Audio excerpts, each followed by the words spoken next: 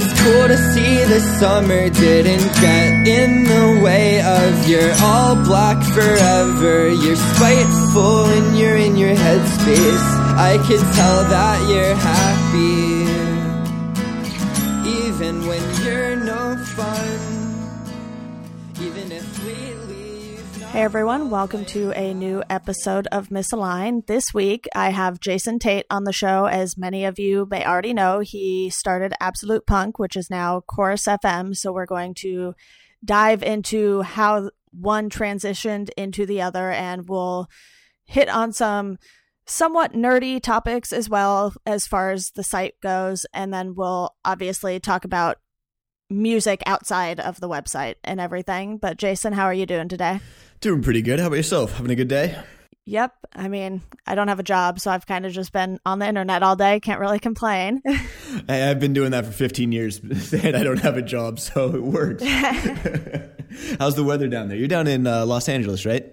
I'm in Orange County. I was up more in the LA area when I was working, but Okay. Yeah, I'm originally from Orange County. So since I've moved back home, I'm down by Disneyland, basically. Oh, very nice. Very nice. Is it nice and sunny today? Because it's not nice and sunny up in Portland, which is not a surprise to anybody at all. Yeah, it's like 70 and sunny right now, so can't complain. Oh, I do miss that. That's the one thing I miss from California. Yeah, but I'm sure, you know, your area has its perks and everything. You probably don't have to drive 30 miles to go to a show or anything in LA. Yeah, there's that. There's the lack of smog. Smog was very big when I was down there. It felt like every time I walked outside. It's one of those things where if you're from here, you don't really notice it until you leave and go somewhere else. So it's just like, oh, it's that bad. Yeah, I don't miss the air warnings. In college, I went to school at the University of Redlands, which is like southern-ish California, down by like the Palm Springs area. And we used to get the, I forgot what they would call them, but it was basically like air pollution bad days where they're just like, yeah, you should probably just not go outside very often. It was like, oh, that's always good. I like getting that email in the morning. Hey, just don't breathe air. It's like, thanks. That's going to be difficult to do. I kind of need to go places. Yeah, and it's funny because I actually have weather-induced asthma.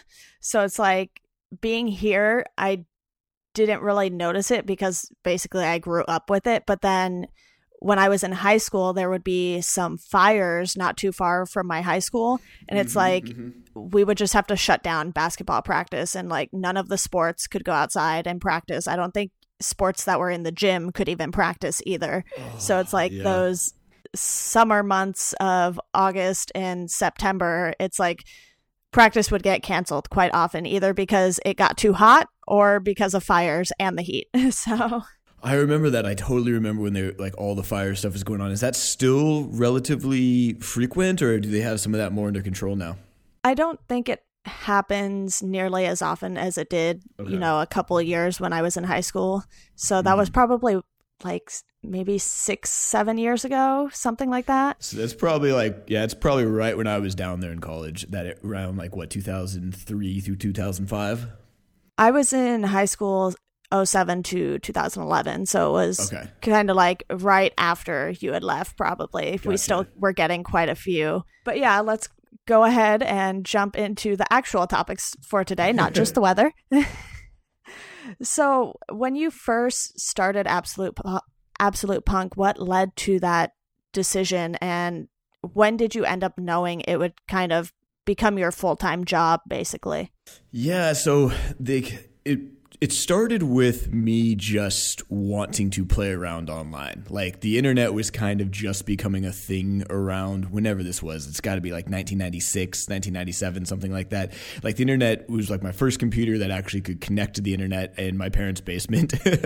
And I was excited about like the idea of the internet. Like, you know, Yahoo was kind of the only thing that was there, but you could go on to the homepage and start browsing around and seeing all these different websites. And I liked the idea of making a website. So just to like play around, I built a fan page that literally was just for Blink-182 and MXPX. And it was just talking about those bands in like the high school / middle school way that I was. So I think it had like 4 pages on it or something, some AIM icons so people could put them on their AOL Instant Messenger accounts, and like a couple of wallpapers or images and stuff. And it was just like 1-page website, right? Like just a couple links, very basic, just goofing around to like see what this whole internet thing kind of was. So that's where it started. And it was really just me wanting to put something on the internet, and I had no idea what to make a website about. And I liked Blink-182 and I liked MXPX, and I felt like, hey, this works pretty well. I'm just going to put these up here.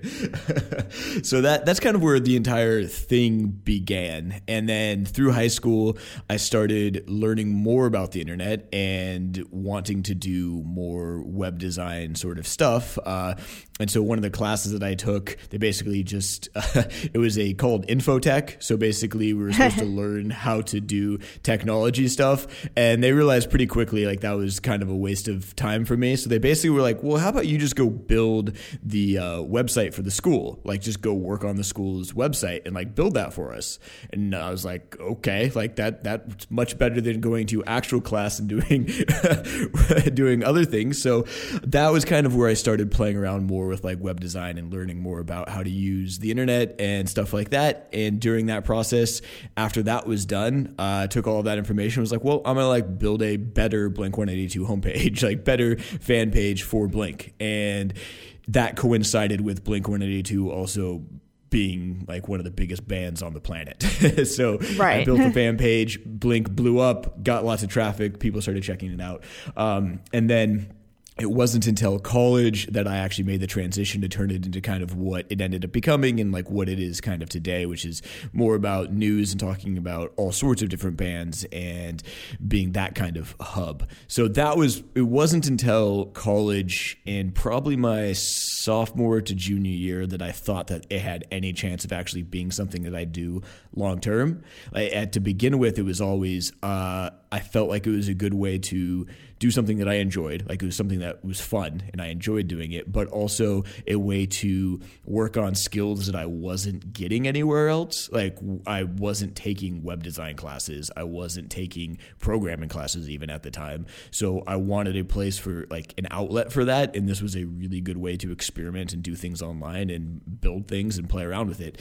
And I always just assumed that someday I could use those skills that I was learning in like a quote real job. Like after college, I'm going to have to get a real job somewhere. I just assumed that they would be helpful. So that was always kind of the thought process. But then it was my junior year that right after the first semester, I just realized I did not like any part of college anymore. I was totally sick of it.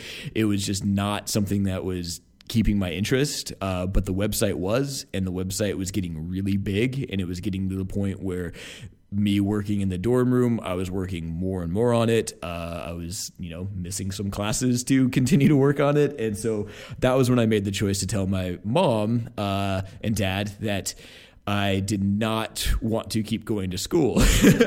I wanted to go work on the website, like that this is what I wanted to do with my life.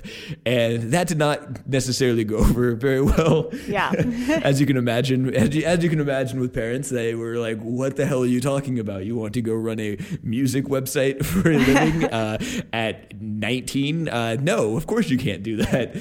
But through talking with them, I was able to work out a deal where they let me take a semester off, and the school allowed me to take a semester off I moved back home, and I worked basically full time on the website for like, I don't know how long that is, whatever semester is. And at the end of that semester, I took some classes up here in Portland and then went back and finished my senior year and was able to still graduate on time, still didn't have to spend any extra time down there. But it was that period of time, that semester, that I really realized like, okay, this can be a business. Like this can be something that I do full time. This is something that I enjoy doing full time. And I do think that there's the opportunity here for it to be something that I can live off of, right? Like that it makes enough money that I don't have to do anything else. Right. Does that answer your question? Yes, that sounds like something I would greatly like to do with my website, but it's not nearly as big as yours. But how did the Spin Media opportunity if you can really call it that, come about. We can put giant air quotes around opportunity. Yeah, well, I lived with Zach Zarillo in college, so it's like I kind of saw the same situation unfold with him in real time, basically, because I believe it was our freshman year at Drexel was when he sold to Spin. And then by the time I finished early at the end of 2014, so by the time I had finished up early, I think he had already gotten the site back and was working on relaunching it in the beginning of 2015. Okay. So I don't remember the exact dates for everything, but basically the way it came about was this was after I had graduated college, which was in 2005, and I had moved back here to Portland. I'd gotten my own place and was just running the website myself. So it was just me and then the staff members that were contributing to the website. And it was a full-time job. It was something that I was doing, 80 and 90 hours a week, was spending a whole lot of time building the website, promoting the website, doing things like that. And that era pretty much coincided really well with Fall Out Boy's rise in prominence. So Fall Out Boy, Panic at the Disco, Paramore, that whole Fueled by Ramen era was basically right then. So the website did very well and it was very popular and there was a lot of people coming to check it out. Ad revenue was basically paying my bills. I could eat, I could have some beer when I wanted. It was perfect. But the problem with it was also that this was before technology really progressed online to the point where it made it easy for a website to scale. So we were running everything on a very old hacked together version of vBulletin, which was what AP.NET ran on basically from whenever 2002 through when I closed it down earlier this year. And that does not scale very well. So the more traffic we got, we were crashing constantly. Everybody was hitting the homepage for news, something big would happen, Fall Out Boy would do something, brand new would do something, website would just go down. I just couldn't handle the traffic.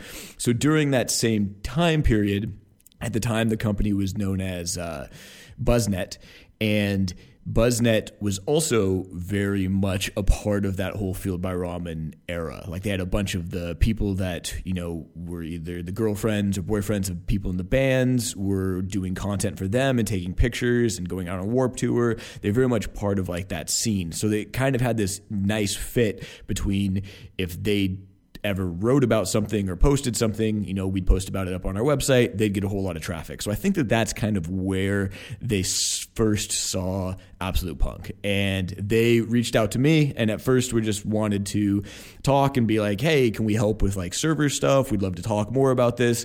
And the more that we talked back and forth, the more that it made sense to me at the time, because how it was pitched to me was basically, we're going to give you complete editorial control, complete design control. You can veto anything we want to do on the site, but we will take over handling all of the infrastructure backend stuff. So we'll handle hosting, we'll make sure that the stuff scales, we'll get you engineers so that they can, help do programming stuff so that the website can get better. And we'll also just handle the ads, and that's the way it'll work. And me being a naive, just out of school person was like, this sounds amazing. Like, this is exactly what I want. This is perfect. As long as I have control over it, like, it's not going to be a big deal, and this would be great. And so that's when I decided to make that decision. It turns out like that it didn't work out quite the way that it was promised to begin with. Yeah, and after making that decision, did you feel it was actually somewhat harder to get certain things done with the website? Because before you said, you were doing everything yourself, which means, the upkeep of the website. And if you wanted to switch up some features and whatnot, or, tabs on the website, was that much more of a process after joining with Spin Media or BuzzNet at the time? Yeah. So this is one of those things that you learn about or you read about in business school, which is what my degree's in. Like, you hear about the idea of acquisitions and why acquisitions don't work and why there's like not a good culture fit, or, the main takeaway that I took from this entire thing was that no matter what anybody says, one, get it in writing, and two, that nobody's going to care about your thing the same way you care about your thing. So nobody had the same passion for this website that I had for the website. So I really wanted it to work and really wanted to believe in it. And maybe there was a couple people there at Spin that felt the same way, but they were either up top and just, they were running the entire business, but everybody lower down in the chain doesn't. They're there for a job. Like, they're getting paid to do this for a variety of different websites. So if all of a sudden I need something that's done or that should be done, and 15 other websites need things that are done, but for whatever reason at that moment in time, these other websites are more popular, and Spin ran a bunch of like celebrity blogs. They ran obviously Stereogum, Spin.com, a bunch of the celebrity gossip blogs and things like that, that would usually take priority over anything that AP needed. Right. So because the way that they saw it, at least the way that I saw how they saw it was, it's running fine, like it's good enough, whatever. It's bringing in enough money, like we don't need to really worry about it. And so the things that were way more broken or we're not getting steady traffic, I think that is kind of where all the resources went. So once they put everything like kind of behind in a black box that I no longer had access to, it was very difficult to get things done. Like it was very hard to make any changes. I didn't have access to the code base. I could not make any changes except for like little ways that I knew how to get around the system, basically, if something needed to be changed. But yeah, it was a struggle for quite a while. And I do think that I don't necessarily blame them all that much, because I guess from a business standpoint, it did make the most sense to try to put their resources into things that they wanted to prop up. But I do think that if I was in their shoes, I think I would have focused more on the profitable and growing websites and trying to make them even better. But that's just me, and it wasn't my decision. Right. It seemed like they kind of focused more on the already established sites, and, celebrity gossip is always going to be there, and there's a ton of sites for that as it is. So you would think with AP kind of being one of the bigger sites in the kind of pop punk alternative indie scene that maybe they would have wanted to focus on that more, especially when it became Spin Media, and Spin's obviously way more music focused than, the celebrity gossip sites and everything would be.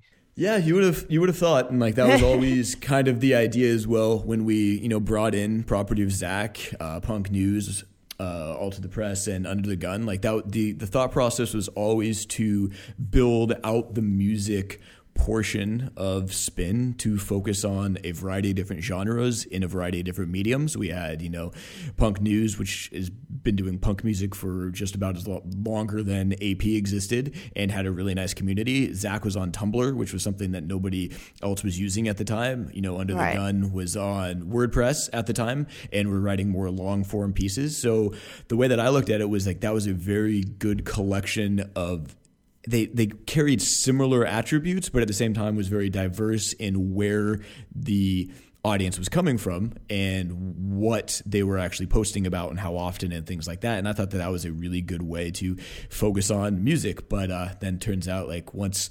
there's CEO changes and, investor changes and board of director changes and just full on companies dissolving and the things that happen from a bureaucracy standpoint, things that are priorities all of a sudden are no longer priorities, and you no longer can get anything done, or there's no budget for anything, and you kind of get stuck there. So I do think that there's still there's obviously, I'm still doing it, so I think that there's a space for music websites.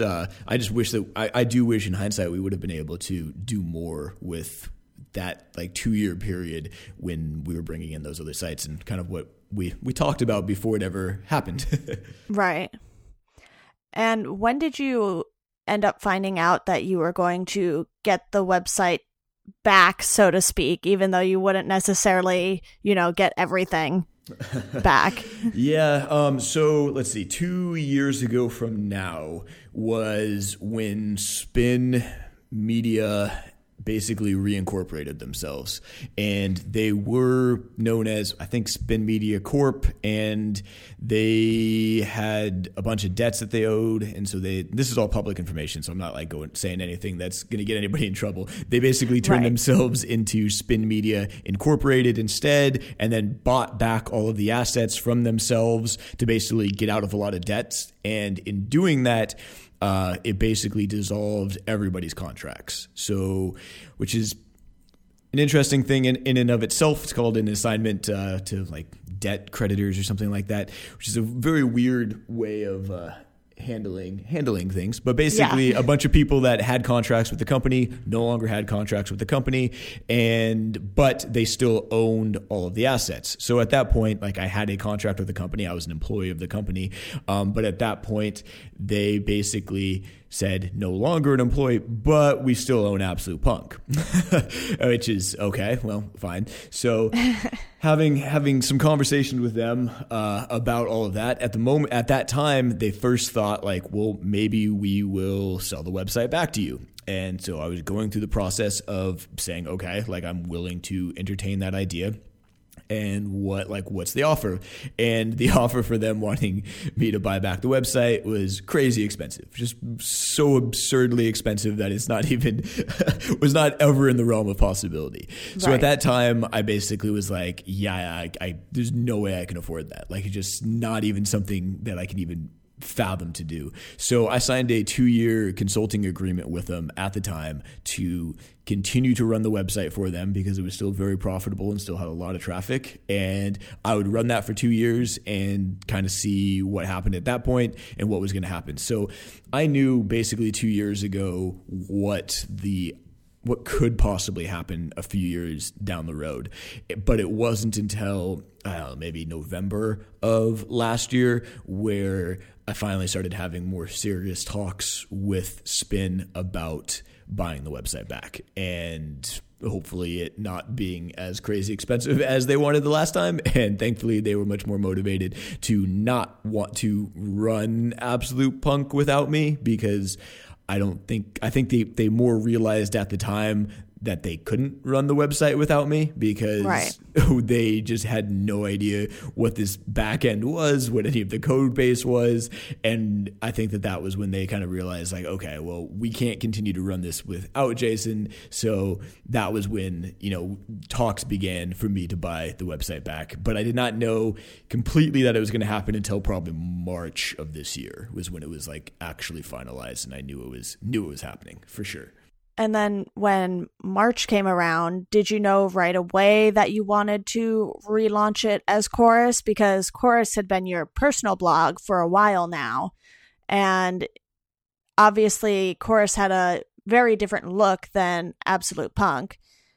So what was your thinking behind that? And when did you kind of make that decision to relaunch under the Chorus name?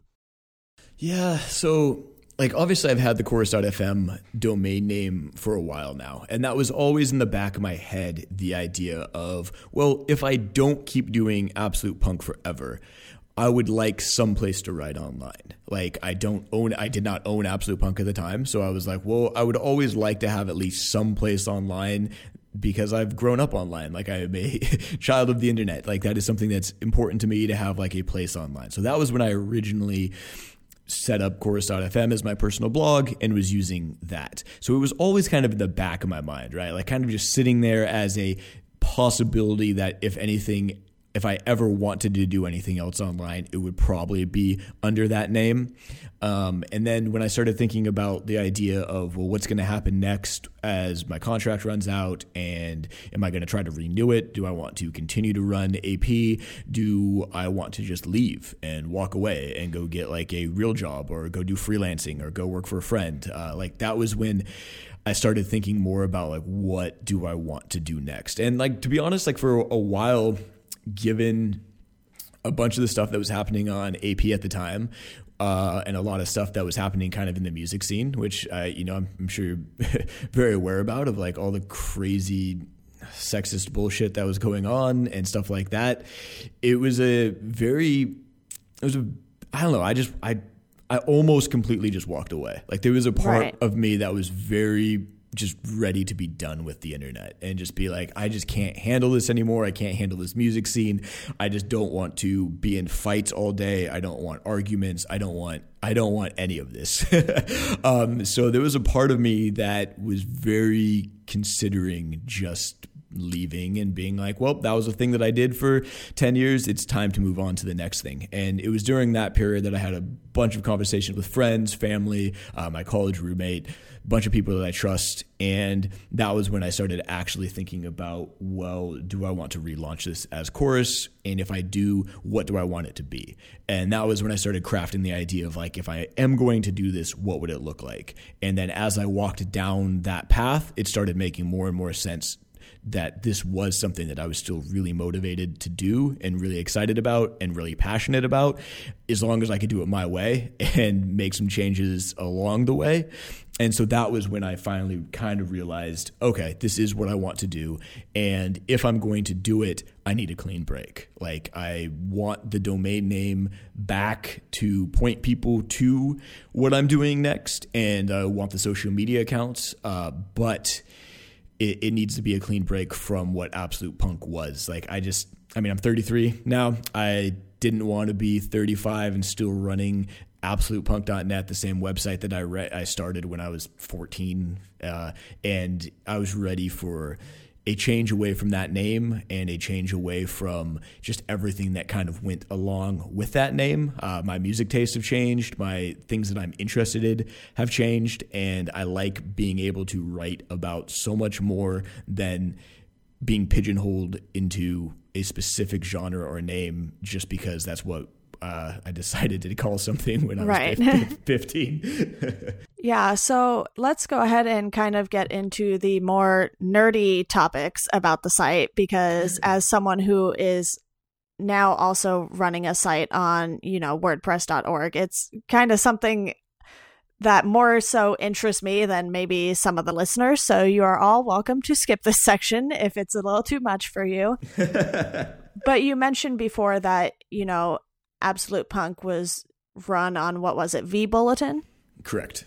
So now are you running the site through the WordPress software, and then can that handle both the site and the forums? So what I decided to do when I wanted to split everything off was, to begin with, I didn't know if I wanted to keep running a community. Like the forums and more specifically the news comments on absolutepunk.net really were starting to take like a mental toll on me. Like that was something that was like just bothering me all the time. So when I first started building Chorus, I built it with the idea of, if I don't put a community into this, what would I want it to be? And so that's why I built the content side of the site is all on WordPress. It's self-hosted on Linode for anybody that wants to get super nerdy. And so it's self-hosted, and it's it's WordPress. It's a very modified version of WordPress at this point. And I liked WordPress because it allowed me to have a lot of control over what the front end looked like. Right. But it also allowed me to have a back-end system that a bunch of people could use. I like other contributors, and it's built on, obviously, software that a ton of the internet uses, so I know it's stable. And it allows me to export it out as just flat files, basically. So the way like my WordPress setup is done is that like everything that you're seeing on the site is all static files, like none of it's dynamic, which means that it can handle a lot more traffic than AP ever could. And that was a big thing that I was worried about, because I know how many people were hitting the homepage every day. I was worried all of a sudden we're going to get 1 million people hitting the homepage on this, and my server is going to crash, and all the problems that I had 10 years ago when I sold the thing, I was going to have again.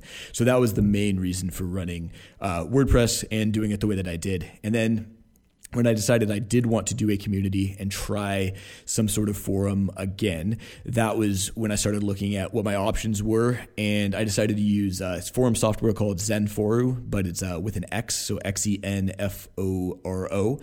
And I really liked what they were doing, and I really liked some of the feature set that software had. So that is running on a separate server, also hosted on Linode. But that way it also allows me to split up the load and the traffic. So if the homepage is getting hit really hard, the forums aren't going to go down, and vice versa. If something big happens in the forums, it doesn't mean that all of a sudden the content side dies. Right, which is always a good thing. Yes. Not going down is a plus when running a website. Yeah, and I know you had quite a few people testing out the forums, and thank you for allowing me to be one of them before it officially launched. Thank you for all of your great feedback and help. I think that you've got to be top 3 or 4 that helped me with bug testing. I got to say, of all the people that gave me feedback and helped shape what that forum became, you've got to be in the top 3 or 4. So thank you very much. No problem. Yeah, I've been testing apps like crazy lately too. I think I have 3 beta email apps on my phone. It's getting a little out of hand, but I really enjoy it. Email's still broken. We don't have a good email app yet. Yeah, and you would think that we would. Can one of you just do all the things I want you to do, please? I would make my own app if I knew how to. I just don't know how to. I totally know that feeling. There's so many times where I've had that same thought process of man, do I need to just learn Objective-C so I can go write this? Yeah. But yeah, it was fun getting to test it, and I think I enjoyed it a lot more because when I made an Absolute Punk account, I was really late to the party basically, and it's the forums were so overwhelming at that point that when I started testing the forums for Chorus, it was a much more pleasant environment basically. And I know you don't necessarily police the forums, so to speak, but sometimes when people are getting in stupid little arguments, I've seen you just jump in and be like, hey, I think this was just a misunderstanding, guys, we can all calm down here, and usually that'll work. So it's kind of nice to see that. I mean, obviously, since you publicly announced Chorus, the forums really blew up too. I know, especially with the NBA and the NFL forums and everything. I get so many notifications from those. I'm like, can you guys calm down for 10 minutes, please? 10 minutes, that's all I need. Have you still been enjoying it though? Do you still think that the forums, do they feel accessible to you and still, even though that they do have more people posting there? Oh yeah, definitely. And it's awesome because, when I was at Drexel, not too many people were really into country music in the music industry program. And that's a genre my parents listened to a ton when I was growing up. So it kind of just grew on me. And, the official country thread has been great. I know Craig Manning posts a lot in there, and I was DMing him on Twitter. I had some questions and I was like, this is great, and so it's kind of cool to be connected with people in a different way and not just, trying to reply someone on Twitter and hope they see it or whatever. And I think the way you've implemented a lot of the stuff on the forums, you can just put in a YouTube or SoundCloud link and it'll basically do all the embedding work for you. I think that's definitely making things run a lot more smoothly and everything, because I know with Absolute Punk, I was just like, where do I do some of these things, Yeah, no, definitely. Well, that's good, because that's definitely been, that was a big goal, was I was hoping that kind of that feeling that everybody had with the beta testing when, I don't know how many people there, 100 people, 200 people there, I was at least hoping that as the forum continued to grow and more people showed up, that there still would be kind of that communal feeling, or that people would still want to visit and not feel like it's overwhelming to join into a certain thread. And I feel like overall, I mean, there's been a couple hiccups along the way, but I think that overall, so far, I've been pretty excited and optimistic and happy with how the first month and a half, or however long it's been now, has gone. So that's great to hear. Yeah, and it's definitely cool to kind of just obsess over the same things as other people, because my real life friends might not be as obsessed with, say, Batman as I am, or or watch the same TV shows that I do. So I've definitely been in the comic books thread a lot, and Mr. Robot is probably another one that I will be in a lot once the new season starts, because that show is great. So when you were growing up, did your friends like the same music as you? Were you did you have a core group of friends that you were able to talk about music with? That happened for me more so in high school. I had a friend that I would pretty much go to a bunch of concerts with. Like basically we would buy each other concert tickets for our birthdays, so then we would just go with each other too. And that definitely made it a lot easier in high school. But now that, you know, I went to college in Philly, obviously the music industry program there, it was about 50 or so people to start in my grade level. And then by the end, it was closer to like high 30s, low 40s, because people just either change majors or kind of just leave. I think modern baseball is technically still in the program and they're still trying to finish, like Jake and Ian. So, you know, we were at concerts all the time with each other. And, you know, if you had a basement, you were basically the person who had all the house shows in Philly. And there were at least like a few music industry houses essentially where people would put on shows and everything. So that was always cool. But now, you know, that I'm back home in Orange County, it's like a bunch of my friends are doing grad school or they're taking a year off and then going to grad school. And I'm just like, I'll be over here, guys. Anyone want to do anything? Yeah. Right here, not going anywhere. That's really funny. No, I totally understand. I only ask because, like, me growing up in high school, I didn't have really anybody to go to shows with or anybody to even talk about the same kind of music that I was into with at all. Like, I had like one friend that kind of liked some punk music, and I could like be like, "Hey, you ever heard of this band Slick Shoes?" And he'd be like, "I'm kind of just okay, like just listening to my NoFX album over and over again." So I had like no one to talk to music about anything with. So that was one of the like driving factors behind building the community to begin with. Like the first forum was like, I want to talk to people about these things. And I mean, now in 2016, we've got Twitter and Facebook and Snapchat and Instagram and a million other ways for people to communicate. But I do still like that there are these places like that we can congregate with, like, let's all talk about Mr. Robot or talk about comic books or, you know, the NBA thread and stuff like that. I still do like being able to have those places that you can go communicate with people. But there is like that tying, binding interest where we all do at least probably like some sort of similar music, even if it's not the exact same bands. Like we all know that we're music fans. That's why we're all probably on the website to begin with. And then we get to talk about all these other cool things. Because I don't know, I've found so many different threads and things to talk about that I never thought that I would be talking with music fans about. Like all of a sudden we're nerding out about like email applications and the tech threads, right? Like it's like, what? This is so strange, but it's still been pretty nice. Yeah, and I mean, for me in high school, it was a fairly small group of people I would go to concerts with often, but I also played basketball my first 3 years of high school. So it's like I kind of bounced around from friend group to friend group, so to speak. And I think that kind of helped because, you know, I would have like 13 hours of basketball practice a week or something like that. So it's not like when I wasn't at shows, I wasn't doing something for the first 3 years. And then my senior year, I interned at a recording studio because I went to a very nerdy high school in Orange County. So we had to do an internship to graduate if you were in the tech program. So I did the least tech thing and went and did it at a recording studio. So that's awesome though. Other people were like at Boeing and this other spaceship place, and I was like, I'm just gonna do a music thing over here, guys. So senior year was really kind of when my focus began to shift from playing basketball all the time to doing more music related stuff. And then obviously going to Drexel for music industry. It's like, that's when it completely shifted. So did you know relatively early in your high school career, or were you saying like just the last year that you decided that you really wanted to be involved in the music industry? And did you know which side of the music industry, or were you just kind of floating around to see which thing kind of grabbed your interest most? Well, see, before my freshman year started, I think it was during health class or something, they had us do some weird assignment, like write about what we wanted to be. And I definitely put a music producer like Randy Jackson somewhere in that paper, which, so basically by 8th grade, I kind of knew, or, you know, the summer between 8th grade and my freshman year, that music was something I wanted to focus on. But I definitely did not do the tech side.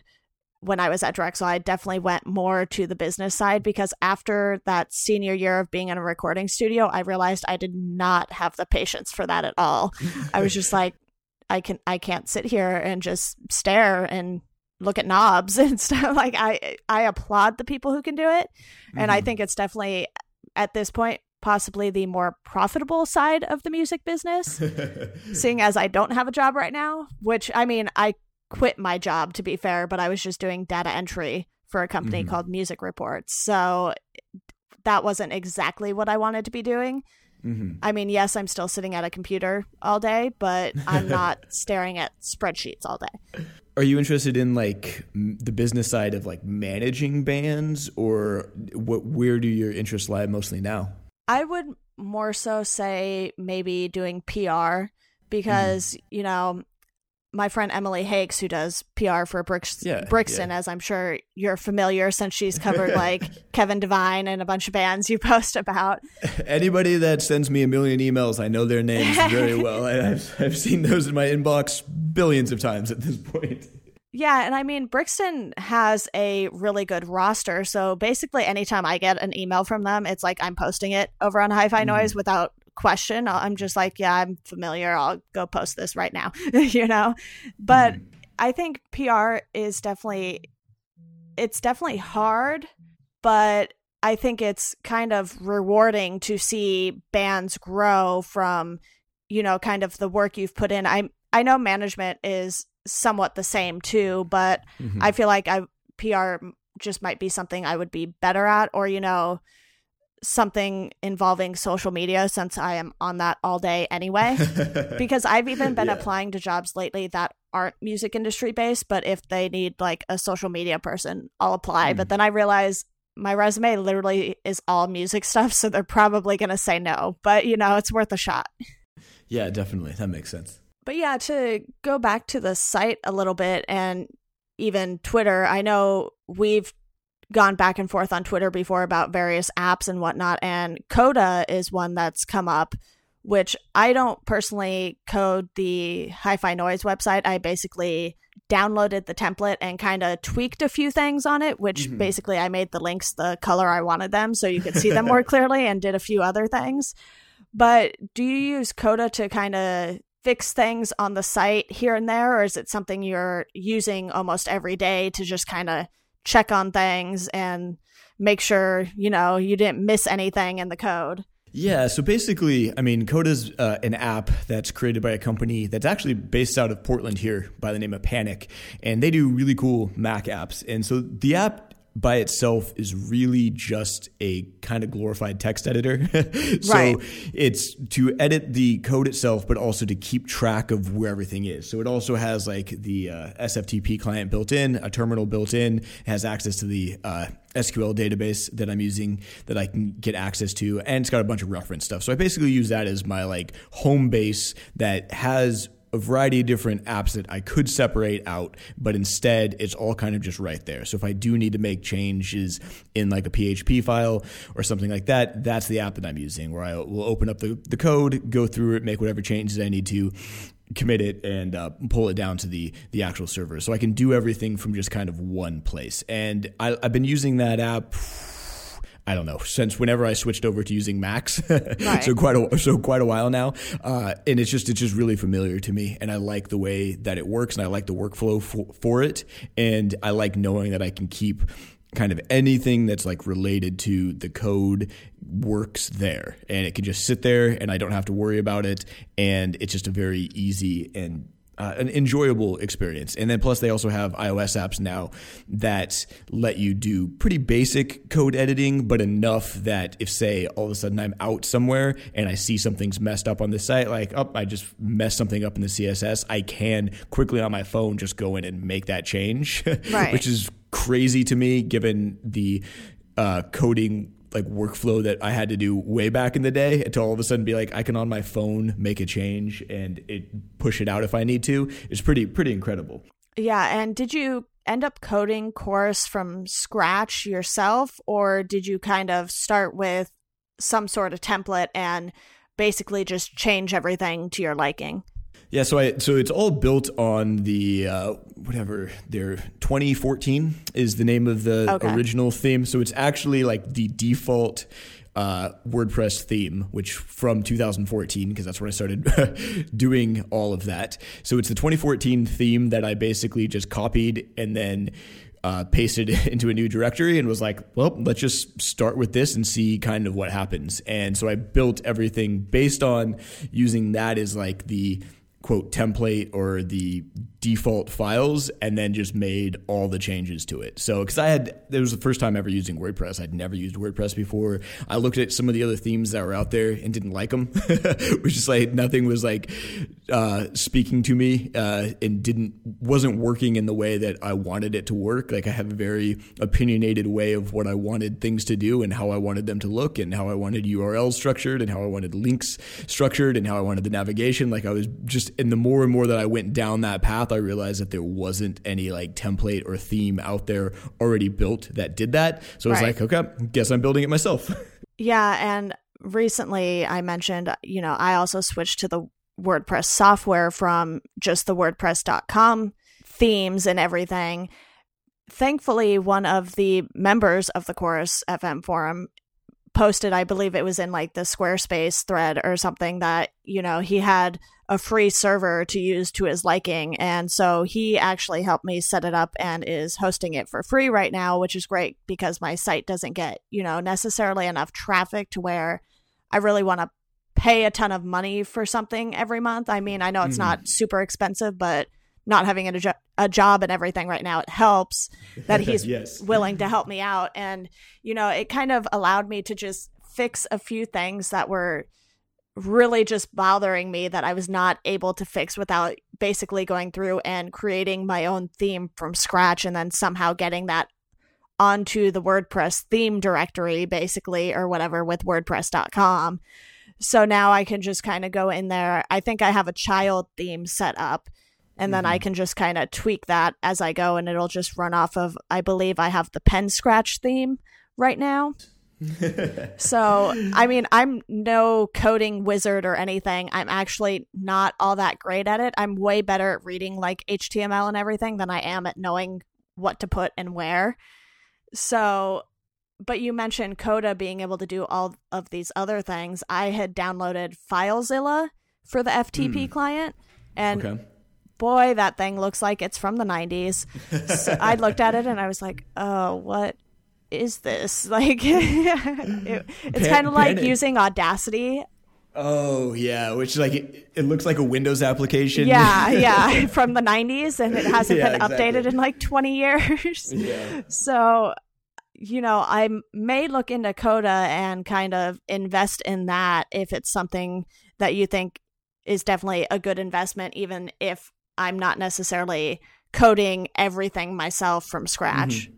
Well, I'd say two things. One is that if that's something that you're interested in, the way you're doing it is 100% how I'd recommend doing it, is just trying. Like just going in and being like, I want to make these links blue. How do I do it? And trying to figure it out. Like that's completely how I started doing things, was like trying to figure out what do I like online. Like I'd see a website somewhere. I still remember like seeing Microsoft.com back in the day and seeing a drop down menu. It was the first time I had ever seen a drop down menu, like an actual, like you hover over and the little menu would drop down, and it blew my mind. I was just like, I can't believe like you can do this on the internet. And I wanted to figure out how they did it. And that was kind of my introduction to JavaScript back in the day. So I think that that's totally the way to go, is like to just start playing around with things. I think that like Coda itself is a good app if it's something that you are going to want to do long term, but also it's not necessary for any of this stuff. Like you can use basically any text editor to edit any of the files. I like TextMate just as a regular old text editor. And I think that Panic also has their own FTP client called Transmit. I want to say, almost it. Or it might be, it's not Transit. No, it's Transmit. I always get the band name and I think there is an app called Transit, but it's not by Panic. So then it's like gets very confusing. Yeah, it's called it is Transmit, which is also just an SFTP client, which I use sometimes as well, which is much better looking than the other one. But I will have to look into that because I opened FileZilla and I was like, wow, this hurts to look at, especially on a Mac. You're like, wow, you do not fit with this. Exactly. And hey, there's something that was like one of my big reasons for wanting to use Coda to begin with, was I was using Windows software for so long, and I don't even remember what I was using at the time. I think Dreamweaver was the last thing that I was using on Windows. And there's something about like the tools that you use, I do think help make better products. Like if you're super into the tools that you're doing things with or like part of your workflow, I do think that that can lead to a better end result. Like you can see the difference between what I designed on Windows, which was absolute punk, and what I designed on a Mac, which is the new stuff. And I do think that being in like the Apple environment has changed my aesthetic preferences, or at least like just seeing things that work in a certain way so much makes it a lot easier, I guess. Yeah. And I know we've also either through Twitter or the forums kind of talked about automation and everything. Are there things on the site that you have automated? I specifically wanted to ask you about the release calendar that you have. Okay. Because, you know, obviously you have a huge list of albums that come out every Friday, and then you have Amazon links for all of them. So is that something you figured out how to automate so that it would basically do all of that work for you instead of you know, searching for every single album on Amazon, finding the link, copying it and pasting it? Yeah. So automation is definitely a big part of my workflow. I mean, at this point, I'm still the only person that's done any coding on the website. I'm pretty much the only one writing even on the website. We do have some contributors that are slowly working their way back into posting stuff up on the site. So automation is very important to me. Like I want the website to run quickly but also stay or look updated, right? So like things on the homepage where it comes to like the required reading on the right, the top stories, the featured, all of that stuff. I don't want to have to go in and like hand code each one of those in each time.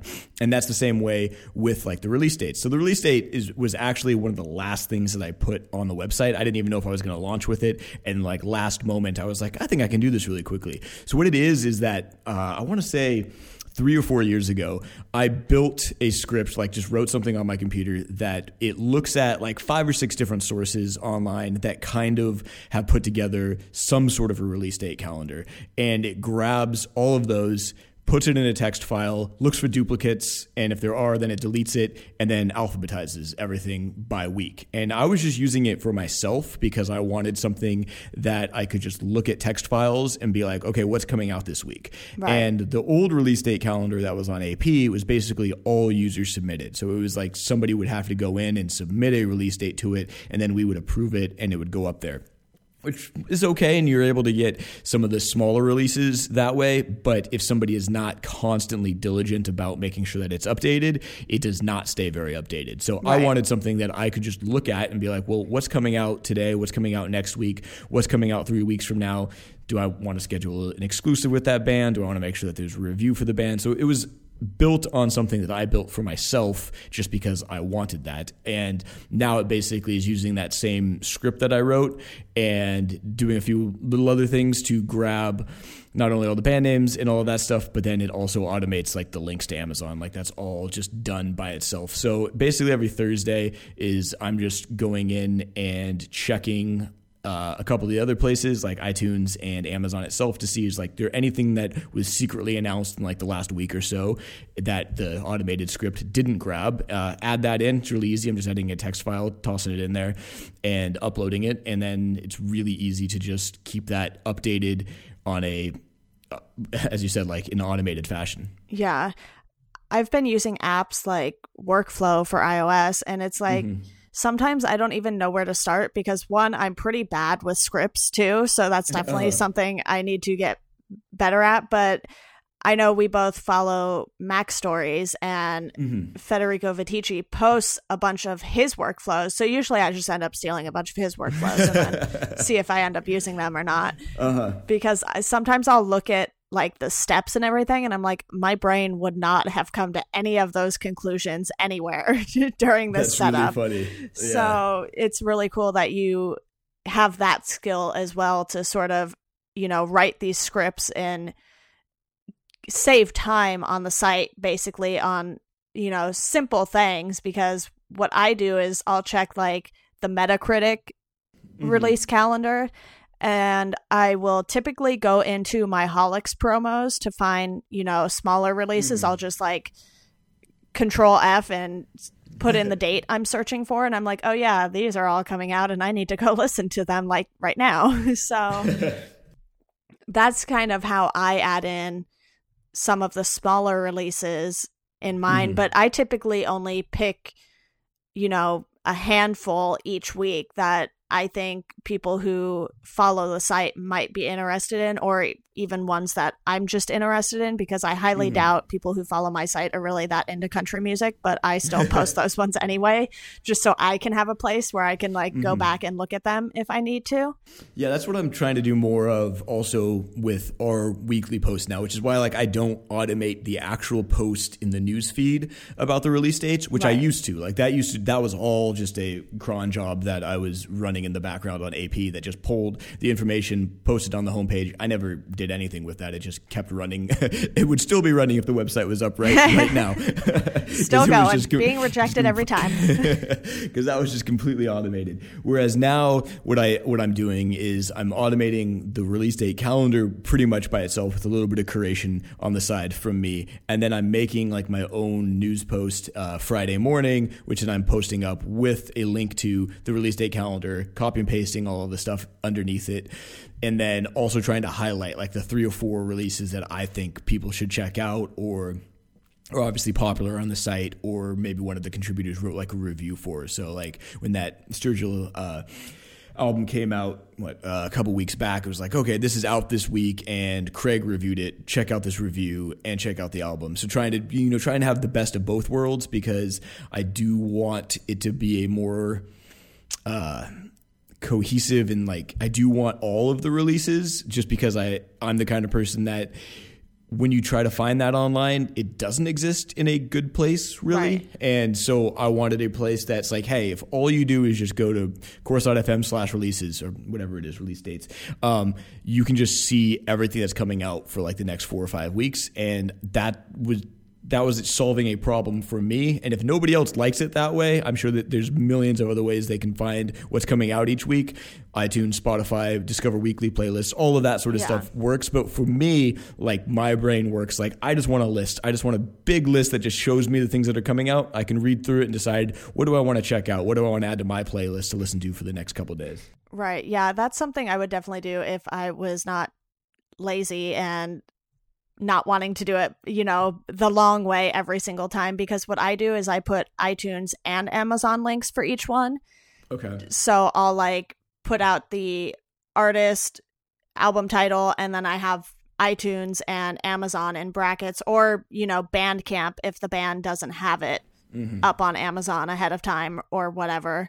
And you're not automating any of that stuff? No, because I have not taken the time to figure that part out. So it shouldn't be that hard to be able to grab because you have the band name and the album name right there. And so it's pretty easy to once you know what the URL structure is for both iTunes and Amazon, you can pretty easily plug those in. Yeah, because I have affiliate links for both right now, even though I've made a whole 50 cents off of it. Hey, did you make 50 cents off iTunes? That's probably more than I've ever paid off iTunes. Yeah, I think it was iTunes, actually. I think someone bought a $7 CD or something, or a download or something. I think Amazon does pretty well for us. That affiliate program's been pretty great. But the iTunes one, for whatever reason, just not a super profitable affiliate for us. Yeah, that's funny. I haven't gotten anything from Amazon, but it turned out one of my affiliate accounts was shut down because I didn't accept some term or something. And I was I never got an email about this, so how was I supposed to know I needed to accept something? So then I had to go through the process and make a new one with a new little token or whatever. Yeah. And I was just all right, that's annoying. So now I'm constantly trying to make sure I have it on the right one, because you can't just go in and delete the old one that you can't use anymore. I'm just why are you doing this to me, Amazon? But yeah, I definitely need to work on more automation on my end, because I feel sometimes I'm just wasting time doing things. I'm why is this taking so long? Yeah, you can go down that rabbit hole and all of a sudden start trying to automate things where you spend more time putting together the process or the scripts to automate something than you'll ever spend doing the little thing. Yeah. But I have found that for minor little things that it really does save me a lot of time throughout the day. Even little things when we're posting news, one of the things that I always do is I bold a band name and I link the band name to the tag page on the site, right? So that's something that I do thousands of times every single day. Highlight the band name, need to bold it, need to link it to the tag page. So instead of doing that individually every single time. I've just got a little text expander snippet set up that I just hit 2 keys. Highlight it, hit 2 keys on the keyboard, just the colon and the comma, just back to back, and it'll automatically bold it, link it, grab the band name, format it the correct way, and make it all lowercase, add the little dash between if there's spaces, and link it all up for me. And that's something that just saves me so much time on any given day that it adds up. That it was like, okay, that was worth sitting down and trying to automate and make sure that that was something that I could do easily. Yeah, see, I didn't even realize you could do those kind of things with Text Expander, because right now I just have it, doing exactly what it says and expanding snippets of text. Yeah, you can do cool little things with like little scripts and code, and it takes JavaScript and AppleScript. You can do a lot of cool little things on it. I clearly need a Jason Tate lesson in automation over here. So I don't think anybody needs that. That'd be boring as hell. If we haven't lost all your podcast listeners already, we start talking about this. Oh, yeah, I know. Okay. Before we get, this is slightly less nerdy of a question, I guess. It's more so with like, what music apps are you using right now? I've been trying out Symbol lately. I even moved it to my home screen because I couldn't handle looking at the new Instagram icon anymore. It was just like ruining my home screen mojo. I was like, this is too bright for my home screen. I have like blues and grays and whites on here. Like, so you need funny. to go. But yeah, I've been trying out Symbol, and someone created a thread for it in Chorus. So now, we all have more people to follow, and it's a little more fun to see what other people are listening to instead of, just getting Spotify links on Twitter where you can't even see what they're actually listening to if someone just like types something about a song but doesn't type what song it is they're listening to. Yeah, definitely. I have not actually used that app yet. Like, that was one of those that is on my list to check out right. and want to use, because a lot of people have been saying really positive things about that. There's the other one that I tried just the other day. What was the name of it? Was it the SoundShare one? Yeah, that's it. SoundShare, whatever it was called. I tried that one. I signed up for it, looked at it, but it just didn't seem like I was not in the mood to go try to create another following list. Like, yeah. I didn't want to go, import all these friends and do all these things. I was just like, I don't care enough to do that right now. Yeah, I logged in and added like 3 people and was like, all right, cool. Yeah. That didn't seem like that was going to solve a problem for me that I was looking for. But Symbol's definitely one that's on my radar to check out hopefully soon. Basically, music app wise, like I use Apple Music and iTunes. I know it's not great, and I know that it has a lot of problems. But the main thing that I was trying, the killer feature for me is that it ties my local library and a streaming library together. And so instead of having to have 2 apps, I just need 1 app, and that was big and enough for me. Yeah, same for me. That I suffer through some of the issues. So that's really the main music app that I use is Apple Music.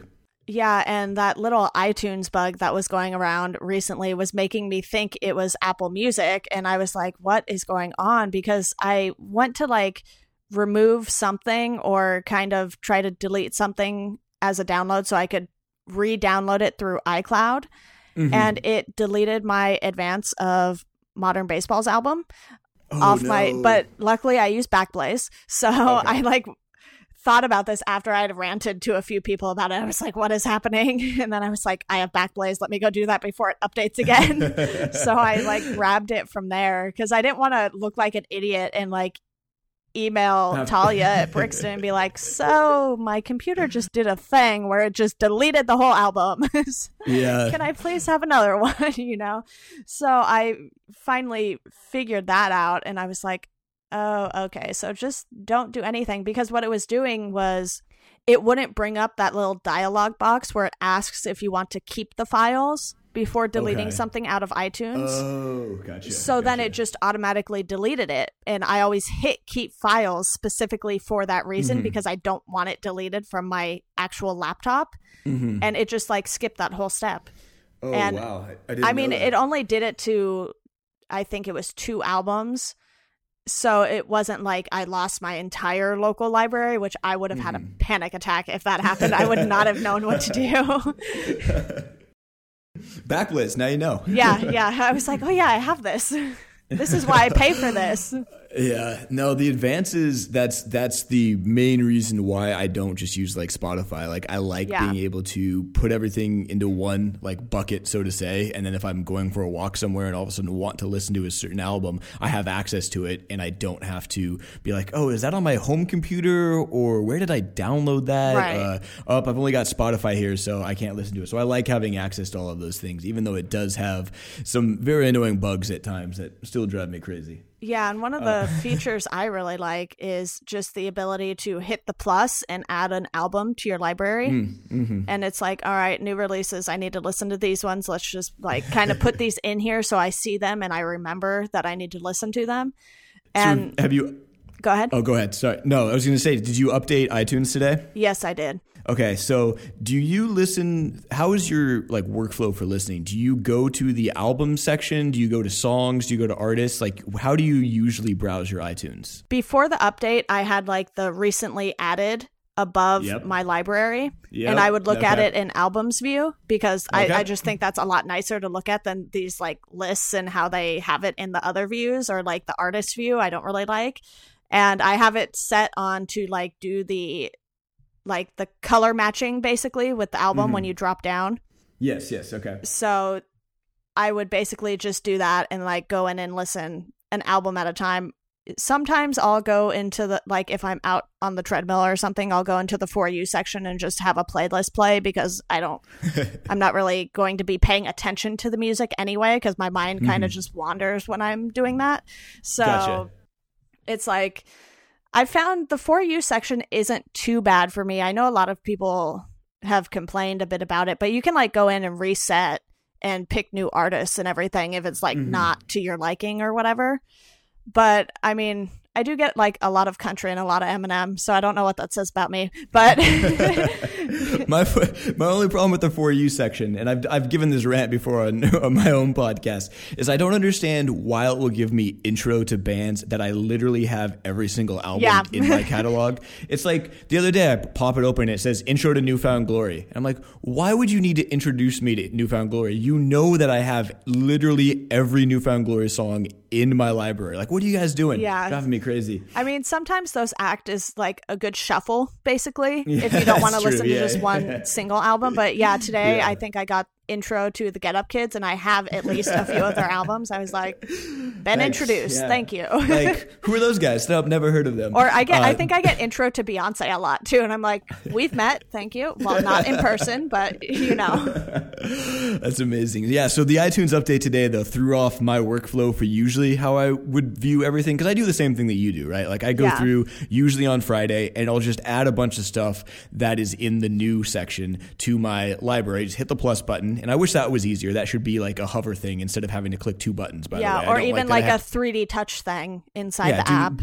Anything besides the three little ellipses. Anyway, sidebar. So I go through and add all of those things because I know that they sit there in my recently added or whatever section. And that was always at the top of my library. And I really enjoyed that being there. And today it updates. And now it's like got this new sidebar that just has the recently listed stuff. So it still exists, but it's kind of like pulled out in a different world now. So I felt like totally thrown off this morning because, and I can't view it in a list view, which is how I would usually listen to some of those because I'd be like, okay, I'm gonna try a few different songs, and now it's like just whole giant thing of squares, and I was like, okay, thanks iTunes. I wasn't ready for that this morning. I was getting into listening to music, and all of a sudden I'm just like, I don't know where any of my music is. Like any of the stuff that I meant to listen to is just not there, and I was like, oh, you got a sidebar now that I have to turn on and view, and that was a lot of fun. Thanks Apple. It automatically had the sidebar, and I was like, no, I don't want this. I don't like sidebars.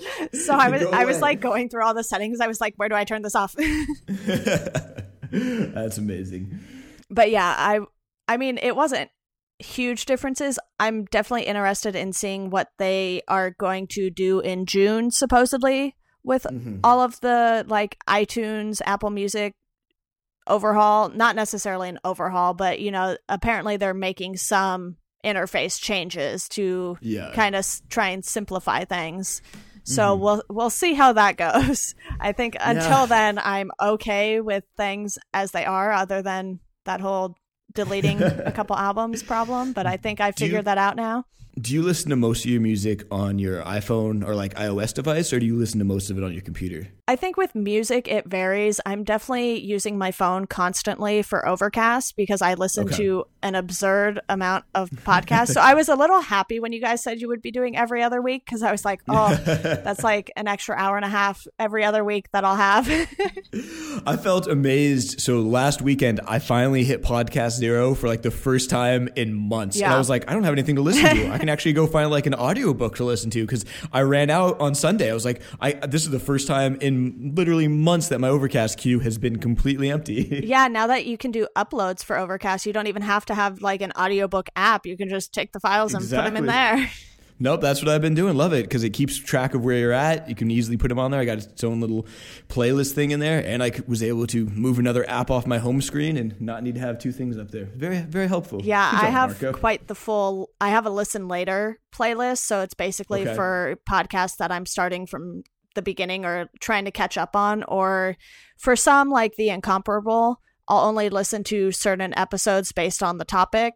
But like they had one topic and hosts. Yeah, they had one about the first two volumes of The Wicked and The Divine, which I have yet to read. The first volume I have, so it's like that one's going to sit in there basically until I read the first two volumes of that. So when I say like my podcast queue is at 0, I just mean my regular episodes, and then I'll go listen to that listen later playlist that I have going basically. That's awesome. So yeah, I do the same thing where because you'll discover a podcast and you'll listen to like a recent episode, and then it's like, well, I should go back and see if any of these other ones are good. Yeah. And I did that with the You're Not So Smart podcast, where I saw like all these things way down at the bottom. I was like, okay, I'm just going to add all of these, and added a bunch of them in there. So yeah, Overcast definitely makes it easy to do. So you do not listen then to a lot of music on your phone because you're doing mostly podcasts? Right. And then it's more so when I'm sitting at my desk and, kind of needing to listen to those Holics advances or even review albums, I'll probably sit at my computer. I finally put my computer speakers back on my desk because they were sitting in a box from when I moved home in like January because I got a new desk. I have a standing desk now. Before I had a tiny little corner desk, so I couldn't fit my external monitor on it and my laptop because it was so small. So now that I have a nice spacious desk, I could like set up the monitor and set up the speakers and get all of that. And I think that'll kind of give me more incentive to listen to more music now that I have speakers up. Were you using headphones, or were you just listening to them out of like the little laptop speakers? Sometimes I would do the laptop, but usually I would put headphones in, mostly because the dog likes to bark a lot. So, and the neighbors' dogs like to bark a lot because they'll bark until they let them back inside, basically. So if anyone ever hears dogs during the podcast, it's most likely the neighbors' dogs wanting to go back inside. That's amazing. And one of the dogs will bark at literally anything that moves. So if like a person walks by, he'll bark. If a person walks by with the dog, it's even worse. If like a small child is out front, he will bark. Worst thing that I get is just the needy cat every once in a while decides in the middle of a podcast, like, nope, I need attention now. And he'll just jump up and start like bumping into the microphone and doing all that sort of stuff. So do you like the standing desk? Yeah, it's great. And it was like, it's an autonomous standing desk, so which is the brand. So it was like only $350, which I feel like is half the price of what one is usually supposed to cost. Mm-hmm. So I was like, well, even though I don't have a job, it's like too cheap not to get one, basically. So yeah, it's a tax write-off. I mean, they are very heavy though. So if anyone is looking into standing desks, just be warned, because I could not like carry the boxes up the 2 steps to get into the house. Like my dad had to do that because I think one was at least 60 pounds and that was the smaller box. Mm-hmm. And then the tabletop came in its own box. So that was just like the size of me, basically. I was like, there's no way this is going anywhere. Do you find yourself pacing? I tried to do the standing thing for like a week, like last year or so. I didn't get like an actual desk. I tried to like just prop some stuff up to see if I would like it. Yeah. And I found that I just basically ended up just pacing around the room and would then like walk by my computer and do something and then pace more. It was like I was unable to find like a good productive routine for myself. myself. Like I wanted to like it because it's, supposed to be just so much healthier for you and way better. And it's probably awful how much I sit and just I have the worst posture in the world here. But at the same time, like I could not find a way to like make it work for myself. I just kept just daydreaming / like, oh, well, I'm standing. So if I'm standing, obviously I need to walk over here and go to the kitchen or walk over here. Like it was just distracting me way too much. And I mean, that probably says more about me than anything else. Yeah, I think I've developed this habit since getting an Apple Watch because on the 50-minute mark of every hour, it'll remind you to stand up if you haven't yet that hour. And I've noticed that some hours I would stand up for more than a minute and it just wouldn't register it. So I would start like swaying back and forth and then it would realize I was standing. So when I put my desk like up in the standing position, I kind of noticed that I do sway back and forth like while I'm typing. And I think it's just out of habit of having the Apple Watch for like the last year or so. That makes sense. So, and I mean, it's in my room, like with my bed and dresser and everything. So I don't really have that much space to pace around. It's like I would essentially be walking in a very tight circle. That's amazing. Yeah, because the desk, I think it was like 54 inches by 32 or something. So it's a fairly big desk. And I had to like move a ton of stuff not a ton of stuff. I had to move my 2 bookshelves or 1 bookshelf to kind of make it fit. And I have like basically a foot between my desk and the front of the bookshelf. So I can get books out of the bookshelf, and that was all that mattered.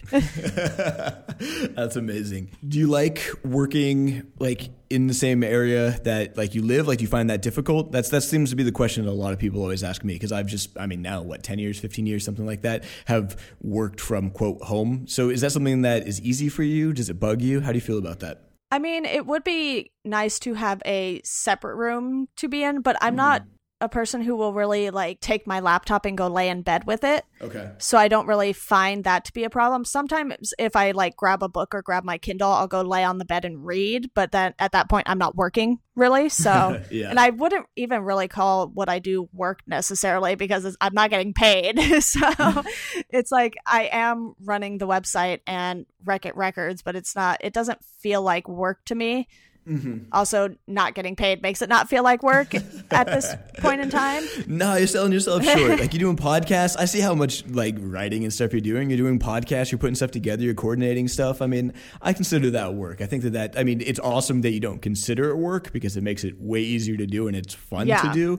But like at the same time, that definitely gets to count as work. I don't know. I think you're selling yourself short. Yeah, and I mean, I don't nap during the day. So the whole like having the bed 5 feet away is really not a problem for me because I sleep horribly as it is. I mean, it's been better now since I've moved back home because it's much quieter and there aren't neighbors yelling at each other in a foreign language at 5 a.m, which would happen a lot at my apartment. And I was just like, "What? You all sound so angry all the time." It's like, can we not? Just let me sleep, please. Yeah, and I was just like, okay, I am never going to sleep again at this apartment, apparently. So, and I mean, I have my windows like they're not blacked out. They're kind of like they have foil on them, so it doesn't look great from the outside. But they just think you're probably like doing pot smoking. Yeah, and probably. Have a little cops will just stop by one day, like, what's going on in that room? We're growing nothing. I swear. Yeah. It's just, I want it dark. And then they'll walk in and be like, "All right, we can go now." Walk in, see comic books everywhere in a standing desk. They're like, "Oh, it's just a nerd." Never mind. Yeah, basically. But yeah, it's like I have to have it really dark in the room to be able to sleep because. Even when I was in Philly, there was like a street light right outside my window, and it drove me crazy. And I slept so horribly there. My friends would like text me in the middle of the night, and I would respond, but forget by the time I actually woke up that I had responded to something in the middle of the night. And they're like, "Do you sleep?" I'm like, "I think so, but I'm not really sure." That's amazing. So yeah, then they started texting me like in the middle of the night on purpose to see if I would respond and if I would remember it in the morning. I'm like, guys, this isn't funny, but it kind of is. That's really, really funny. But yeah, so earlier we mentioned a little bit about the whole sexism thing in the music industry, and sadly we've been seeing that a lot lately, especially, you know, with the alleged assaults and everything, and, you know, assaults that have been proven to have happened. So I just wanted to kind of get your perspective on the current state of the music industry. I know that's kind of why Misaligned was originally started too, because, you know, not to take away from any of the music podcasts that are out there, but it's always guys hosting them. So when Chris from Modern Vinyl approached me about this, I thought it was a really cool idea. And, you know, I grabbed Caitlin, who wrote for Absolute Punk, and then Ashley Aaron to start, who was, you know, working on showcases and everything before Property of Zach shut down. So I felt like, you know, that was a good group to get going and kind of launch this podcast and discuss these issues from a different perspective. No, absolutely. I mean, that's why I love this podcast from the start and have recommended to a lot of people to check out, because I do think that one of the most important things is to listen to those voices, right? Like listen to the people that are actually affected and impacted and have stories to tell. And that by and large, my quote, like job in any of that is to shut up and amplify the voices and to point people to what's being said, but that it's not necessarily my place to interject like my thoughts and opinions on it, because they don't really matter. Like that's not the people that we should be listening to and asking to talk about these things. And so for me, like, I mean, it's been very difficult to watch this sort of stuff go on in the pop punk / just music world in general, because it's sad. Like, it's really sad and depressing. But at the same time, I do think that having some of these discussions, or at least opening up some people's eyes to things that they maybe didn't even know were problems before. And I know that there's been a lot of people that I've talked to that have said things like, I grew up listening to pop punk music and really liked a lot of these songs, and it's difficult for me now to go back and listen to some of these songs because of just how awful they are. You know, there's like misogynistic language and sexist language and things like that are difficult to even get through.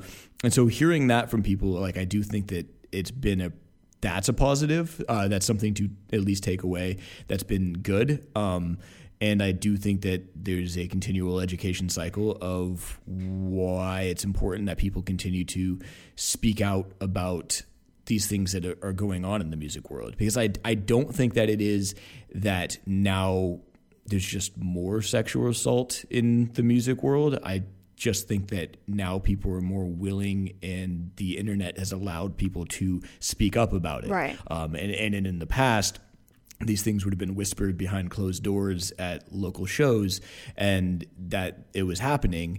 It's just now we finally do have a way with the advent of the internet to talk about it more. And so I do think that given that, we need to talk about it more if we're going to ever have any chance at, I guess, quote, fix it, you know? Right.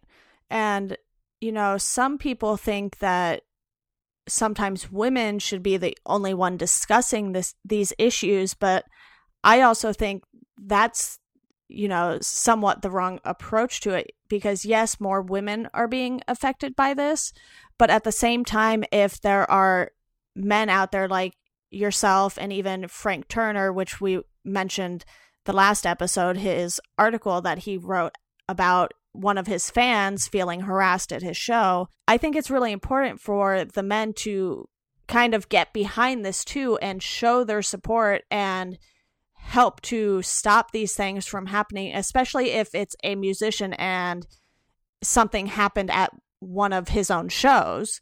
Mm-hmm. I think, you know, it's definitely going to need to be an effort from everyone to fight this and, you know, get it to, well, like you said, fix it and kind of get these assaults to stop happening, especially in the music industry. Yeah, absolutely. And I think you bring up a really good point about some of these artists using their position and like the power and privilege that they have as artists and to say stuff. And I mean, they literally have the soapbox when they're up on stage, and they have a lot of adoring fans that listen to them. And I think that that's important.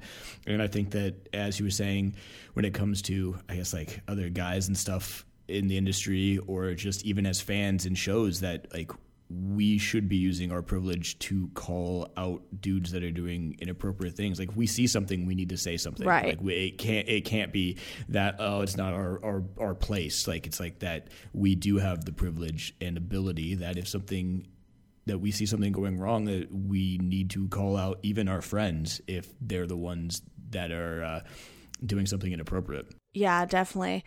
And I know things like Safer Scene have been started, and I think there are definitely a lot of good first steps being taken here.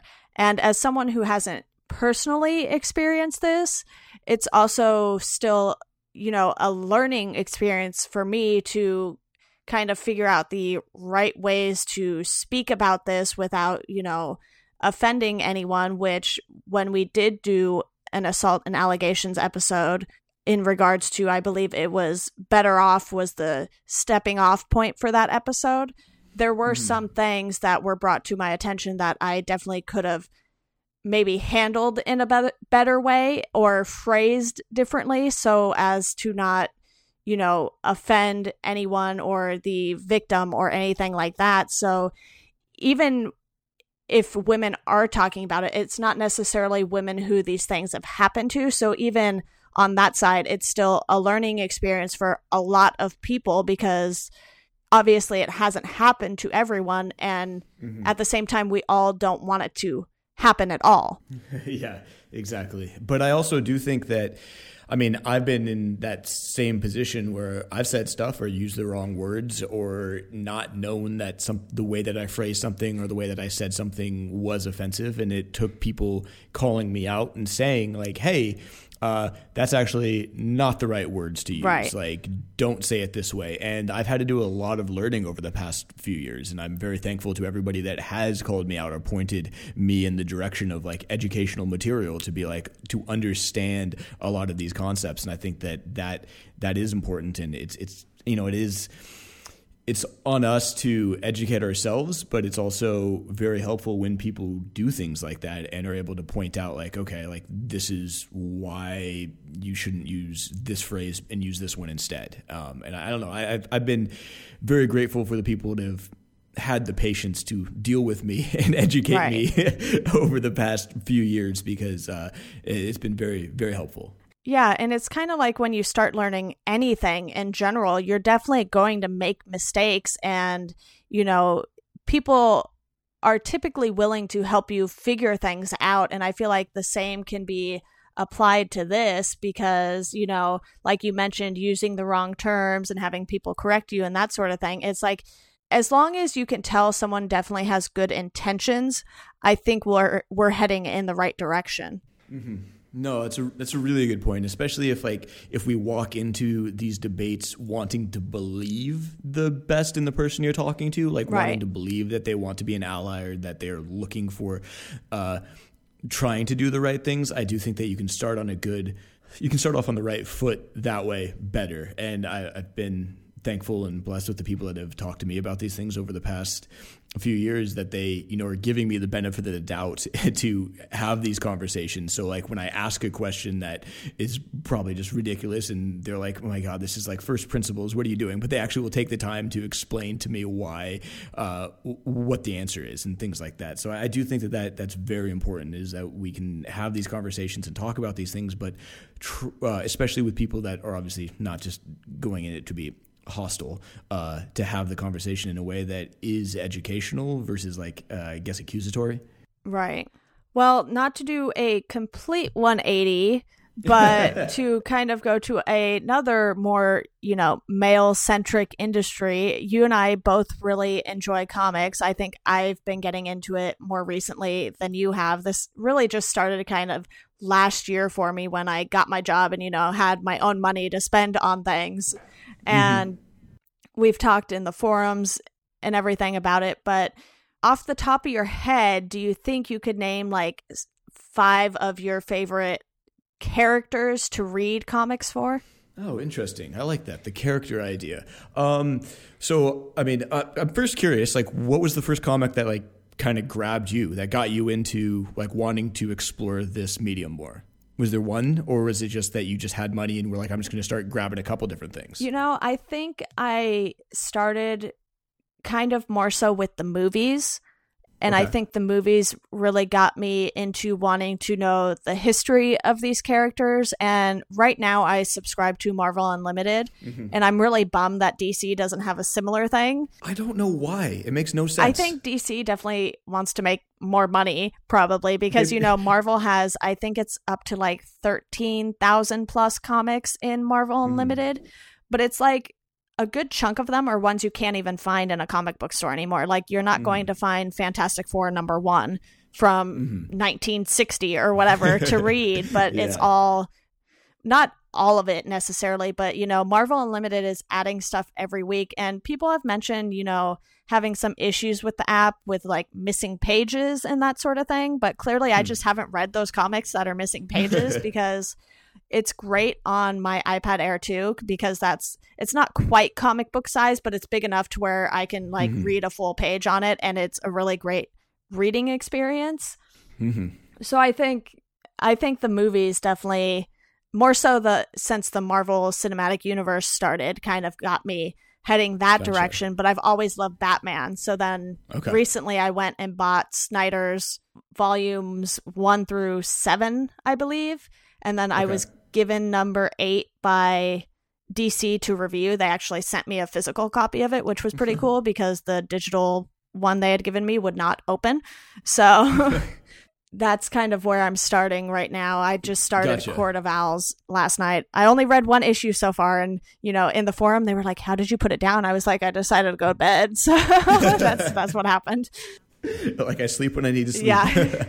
Yeah, so, I mean, I've liked superheroes for basically as long as I can remember. Like, my parents have, like, little photos of me running around as Superman and Batman from when I was, like, knee high. That's just been, I don't know, I liked playing make-believe, I liked dressing up, and I liked running around. So, like, I kind of grew up on, like, the, what I would consider, like, the staples, right? Like, Superman, Batman, Wonder Woman, Spider-Man, and X-Men. Right. Like, those were like the ones that I really enjoyed as a kid and read a whole lot of. And as I got older, I think I more gravitated towards like Batman and Spider-Man, and those were the two like staples that I really followed a lot through like high school.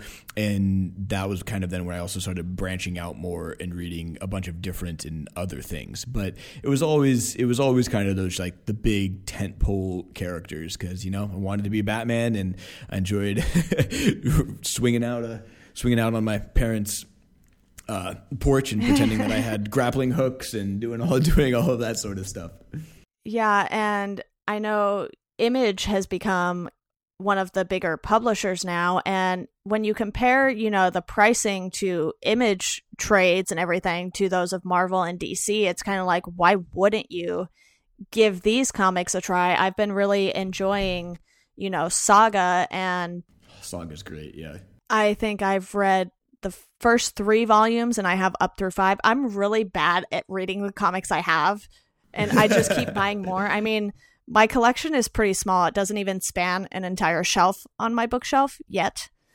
But I have like mostly Image and DC stuff because then I, like I mentioned, have Marvel Unlimited, and there's no way I'm ever going to catch up with Marvel Unlimited to feel the need to, buy new stuff. Yeah, buy the newer stuff. I do have the Alias by Brian Michael Bendis because that was the Max imprint. So I didn't see that on Marvel Unlimited, and I ended up buying that when Jessica Jones came out on Netflix. Oh, nice. Very good. Yeah, thankfully, most of my collection is in my mom's basement somewhere, so I don't actually have to deal with any of the storage stuff. But I haven't bought like a whole lot of new things recently besides things that I just read on my iPad or that I get as gifts, and it's usually like the bigger collections, like once they come out in like the hardback, paperback, or trade. Yeah. Trades. So like recently I really liked Matt Fraction. I've never remembered if it's Fraction or Faction. His Hawkeye series. Yeah. And then the other one that I always recommend is that The Why the Last Man. Did you start reading that? I am through the first 2 books, and I have 4 books. I think the 5th one comes out in August. It's weird because you can buy the smaller volumes or you can buy the bigger books that are like 200 to 300 pages. Yeah. So I went with the books, and then I was getting a little confused when I was like trying to find what I needed to buy next. I was like, book 3, volume 3. Wait, which is it that I need? You know? So I really think funny. book 5 is coming out in August. So I'm sort of pacing myself with it. That's smart. But I feel like since I started The Court of Owls yesterday, I will end up blowing through Snyder's run of Batman.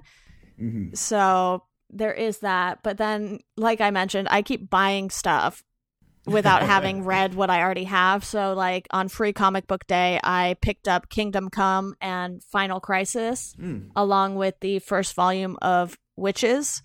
So, you know, Kingdom Come is a fairly good sized trade, but then Final Crisis is like twice the size of that. So well, you've got all sorts of stuff to dive into now. That's the best part about the comic world, is that usually if you're looking for some sort of escape into that world, you can find something. Like there's usually a lot of different things to dive into. Yeah, and it's cool because I've started doing like book and comic reviews over at Hi-Fi Noise, and I signed up for a free account over at NetGalley, so I was getting some DC trades through there to read digitally and review, which I went a little overboard with that website because like this week alone, there are 4 books coming out that I need to review.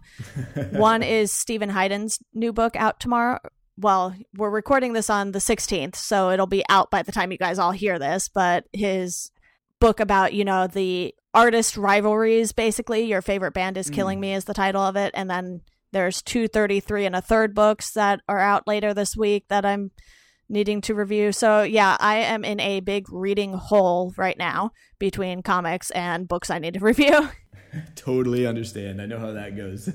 I feel that way with all my media most of the time. Besides that, I finally got caught up on podcasts, which now I'm like way behind again. It's the same thing with all the movies that you want to watch or books you want to read or TV shows that just end up sitting in a queue somewhere that I need to get to. It's like, man, I don't know. I feel like we're spoiled with like the riches of how much media is out there and how much really good media is out there. Yeah. But sometimes I want to pump the brakes on stuff and be like, I wish I just had more time to like really dive in and experience some of this stuff a little bit more. And I feel that way with music sometimes too. There's just so much music that I feel like I get lost in trying to find some new band, or it's like, well, here's like 4 new releases this week, and it's like, how much time did I actually get to spend with the new releases that came out last week? Did I even listen to the one that I really liked more than 2 or 3 times before I have to move on to the other one? I don't know, I feel like I'm constantly kind of like trying to judge, needing to feel on top of things with my desire to really do a deep dive on certain like movies, books, like sit down and actually read a book and not feel like I need to rush through it, but enjoy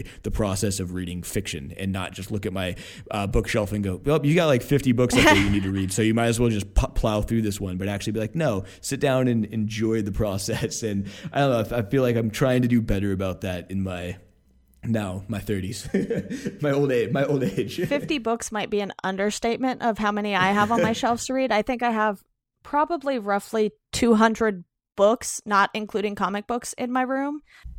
Ones that you haven't even opened yet, like they're just fresh sitting there. Well, I've read a good amount of them, but then I have like War and Peace that will probably forever sit on my shelf and not be read. But it's like there's a used bookstore not too far from here that every time I go, I feel like I'm dropping $50, and it's like I just come back with books and I'm like, where am I going to put these? Like I am out of shelf space. And not only that, but my mom has a collection of Stephen King books out in the hallway. So it's like, I'll probably want to read all of those too.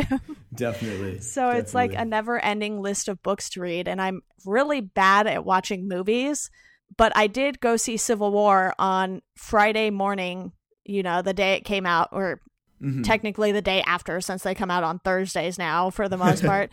But my dad and I went at like 10 in the morning. And it was $6.50-ish for the ticket, so I really can't complain. That is the cheapest I've seen a ticket since I was like 12. Yeah, apparently if you go in the mornings during the week, it's very cheap at AMC. That's the secret. Did you enjoy it? Did you like it? Yeah, I thought it was pretty good. I mean, my favorite part was by far Black Panther. Like, I am really excited about his solo movie now. Me too. I still really want a Black Widow solo movie, but I think that's just because I really like Scarlett Johansson as Black Widow. So we'll see if that ends up happening. I mean, there were some flaws in it. You know, Spider-Man's really young and he's like fighting Captain America. Spoiler alert for anyone who hasn't seen it by now.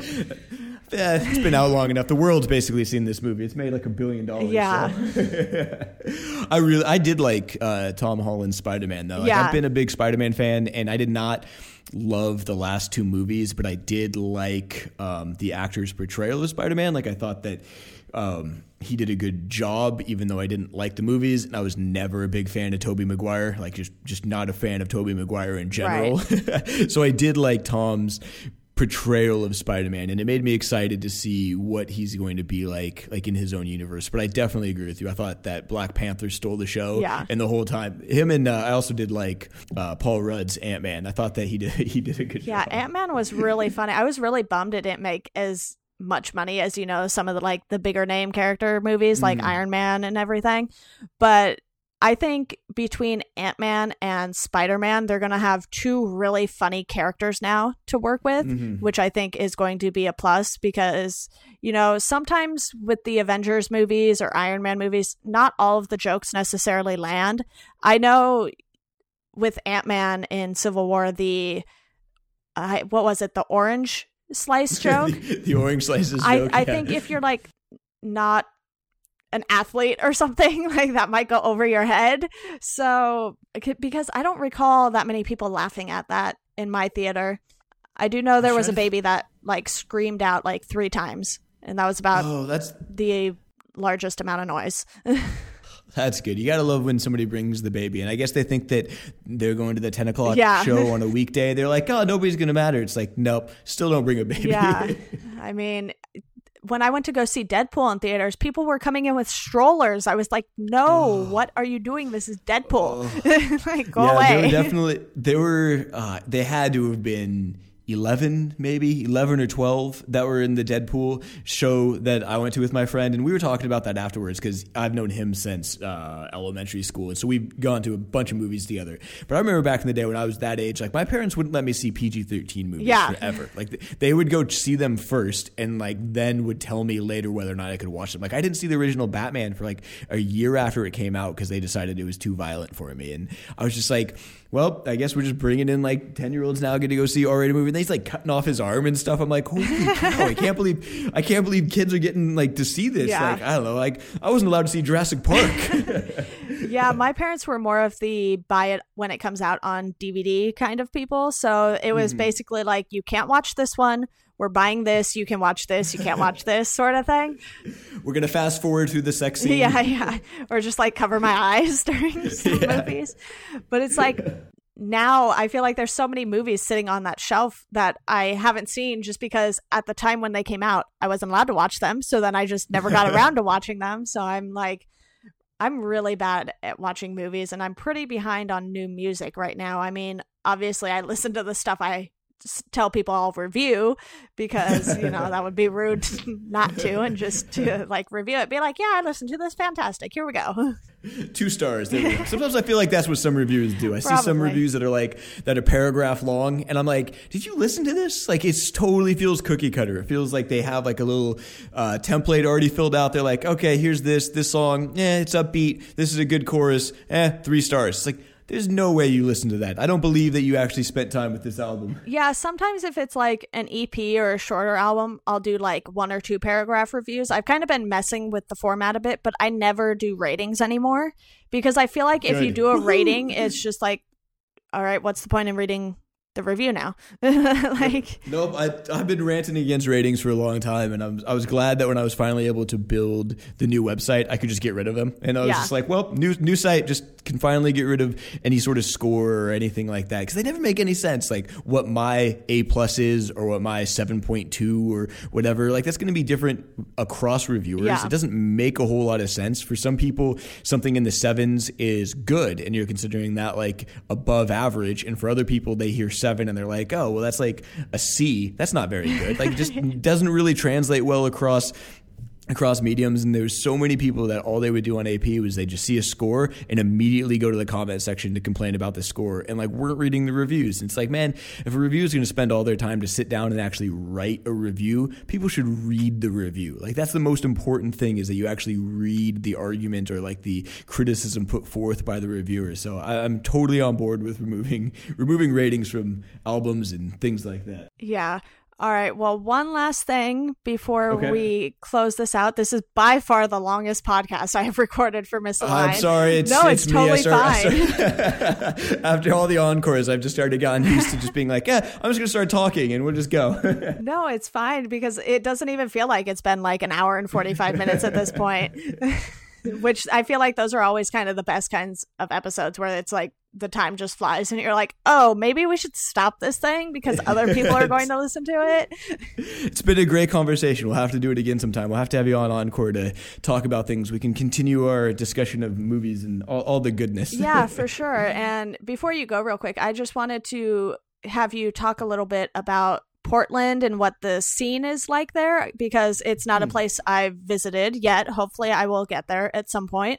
You know, it's not too far from California. Well, from Southern California, it's a little far, but that's besides the point. But what's like the overall culture there, and is it a good place to go see live music and everything? Yeah, like, I mean, the funny thing about Portland is growing up in Portland, it was never like cool, right? I was growing up in Portland. It was just like, it was a place, it was the suburbs. Nobody outside of Oregon had ever heard of Portland. And then somewhere around when I was in college, Portlandia became a thing. And now everybody kind of knows about Portland in our weird quirkiness. And it kind of became cool all of a sudden. So Portland, in a lot of ways, is very similar to the show. Like, if people have watched Portlandia and you're like, there's no way that's actually what it's like. Yeah, it kind of is. It's pretty dead on in a lot of ways. Very laid back. People are nice. You know, nobody honks their horn. It's a laid back city, laid back town where a lot of people are, I don't know, it's a very nice and enjoyable place to visit. And I do think that you should come up and visit because you're just talking about good used bookstore. One of my favorite places in the city is Powell's Books, big, giant used bookstore in the city. That's really awesome. Has a huge, great comic section as well. It's totally worth checking out. Music scene itself has always been good and vibrant. Some good venues around town to check out. I'm a big fan of the local beer and coffee in Portland as well. So I don't know. I think Portland is definitely worth visiting, and more people should do that. Any other questions specifically about Portland? No, I think I just wanted to get a general feel for it, but it sounds like if I go there, I'll just be giving Portland my bank account. So that's basically the way that works. Yeah. You're either, like, I found that, like, with cities and with places like Portland, I always thought I'd leave, right? Like, that was the whole reason for getting out and going to Southern California, because it was like, why am I in Portland? I want to be in Southern California. All the bands that I listen to are from Southern California. Everybody that, you know, sun, beach, surfing, like, this is going to be amazing. I just never thought I'd come back. And then after being there for 5 years and living a few other places around the country and visiting other places around the world, it was just like, man, like, Portland just fits my personality and vibe really well. So I've always just found, like, you're either the kind of person that it's like the right city for you, and if you come from like New York or Chicago or probably even LA or bigger cities, you're probably just going to be like, what the heck? This is like the weirdest thing ever. But if it's like for a certain kind of person, I think Portland's a great city. Yeah, and I mean, being from Orange County, the place tends to get lumped in with LA, even though it's kind of very different. I mean, yes, there's traffic in Orange County, but it is not nearly as bad as LA. And it's like, in Orange County, there's a very, very huge Asian community because there's a little area, it's literally called Little Saigon, and it's not too far from me. And it's like, you know, they have the Asian markets and all these little stores and everything, and it's like always so crowded over there. It's like they're always out doing things, and it's kind of, if you get the chance, it's kind of interesting just to see, although traffic around there might suck. But yeah. That's amazing. Awesome. All right. Well, thank you so much for coming on. Thank you for having me. I really appreciate it. It's been a lot of fun. Really enjoyed it. Definitely. Me too. And to our listeners, thank you for listening and enjoy the rest of your day.